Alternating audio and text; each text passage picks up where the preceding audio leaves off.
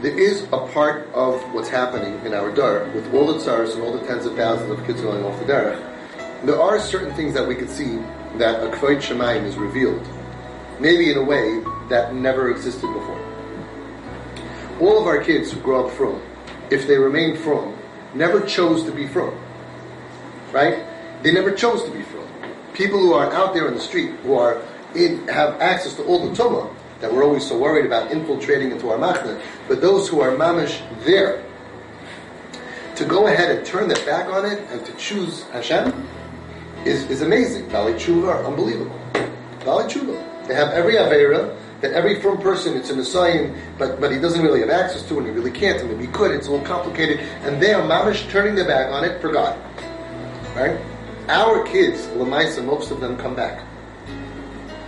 And the Kvod Shemayim that is revealed when most of these kids come back is unbelievable. You don't have any children that Mitzvah Hashem will muzaycha to this Yeshua. You don't have any other kids that are going to accomplish that amount of Kvod Shemayim for Hashem as this kid. Is it what we want? No. Is it? We don't daven for this, right? We don't want this. But Lamaisa, the odds are we're going to do the right thing. Be'ezus Hashem, we're going to get them back.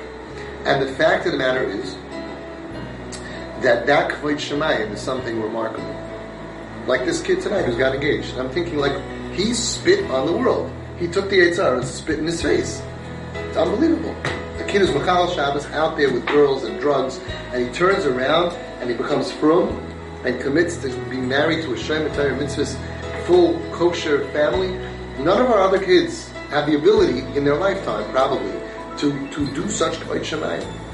So maybe that's part of what Hashem wants from us over here, that I'm going to throw you into this America, into this world of Taiva, and I'm going to make some of your kids actually choose God, because the other kids are not choosing God. We're stuck with it, you know? And it's a fight, and it's a battle, and we go up and down. But they're out.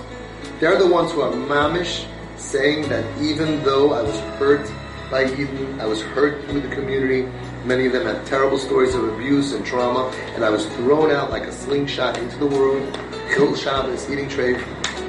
I am choosing to put on tefillin. I am choosing to keep Shabbos. I am choosing to keep kosher. So many of them. Rave of our kids are back. So it's just something to keep in mind. Maybe Hashem is getting this nachas from them that he doesn't get from us. The boy, he told me, he got married afterwards, after he became frum. He said when he puts on talis, he feels like Hashem's hugging him. I never felt that. Another guy told me that, you know what, he started putting on tefillin. He said, I didn't put on tefillin for a few years. Because when I put on tefillin, 3 minutes in the morning, my day is different. I feel terrible. I don't feel that way. He said, I feel like it's an antenna. I feel like I'm connecting to Hashem. I think, mamish, I'm connected to Hashem. And he only feels that, which we all should feel. We all should feel. It says that the tefillin has the halacha of a Sefer Torah. And imagine taking a Sefer Torah and wrapping it around your body. Rabbi Yonasan Eibschitz once cried a half an hour before putting on tefillin. He said, can you imagine taking the Sefer Torah and wrapping it around my flesh and blood? We roll up our sleeves. And would you take a Sefer Torah? The tefillin has kedusha of a Sefer Torah, and we wrap it around our body, right? We should all cry, we should all go crazy, we should all feel like mamish and talking to Hashem. How many regular FFB people have a chance to do that? And a lot of these kids, they go off for a couple of years, but when they come back and they do tshuva me'ahava, their levels for the rest of their life are unbelievable. Unbelievable. And they're able to achieve levels in Kvod Shemayim and Kedusha that we can only dream of. That regular kids in the system. And now, of course, we're not davening for it, we're not hoping for it, but you can understand the nachas ruach that Hashem has from these kids when they come back. People think these are our bali taiva. They don't know the inyan. They don't know the schayra. Right? These are our best kids. These are our heroes. These are mamish heroes. They're fighting demons. They're fighting their demons to the death. They're trying to stay alive.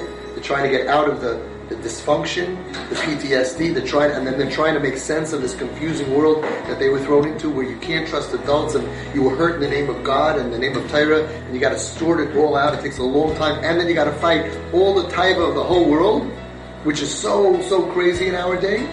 And on top of all of that, you got to sort it out and come back to Hashem and fight, because once you're Machal Shabbos, you know how hard it is to keep Shabbos. It's not like a healthy guy, a healthy friar person says, oh, I want to keep Shabbat, and keep Shabbat. It's easy. There's trauma involved, there's difficulty, memories, there's triggers. It's hard. It's hard to change. I don't think we will ever change in our lifetime like they do on their climb back home. And as Hashem, we're giving them the best chance to climb back home when you have parents who support you and love you. Ki yadua. So I could see a little bit what God wants from us. Something precious. Painful, but precious. This is Avi Fishoff, and I can be reached at twistedparenting@aol.com.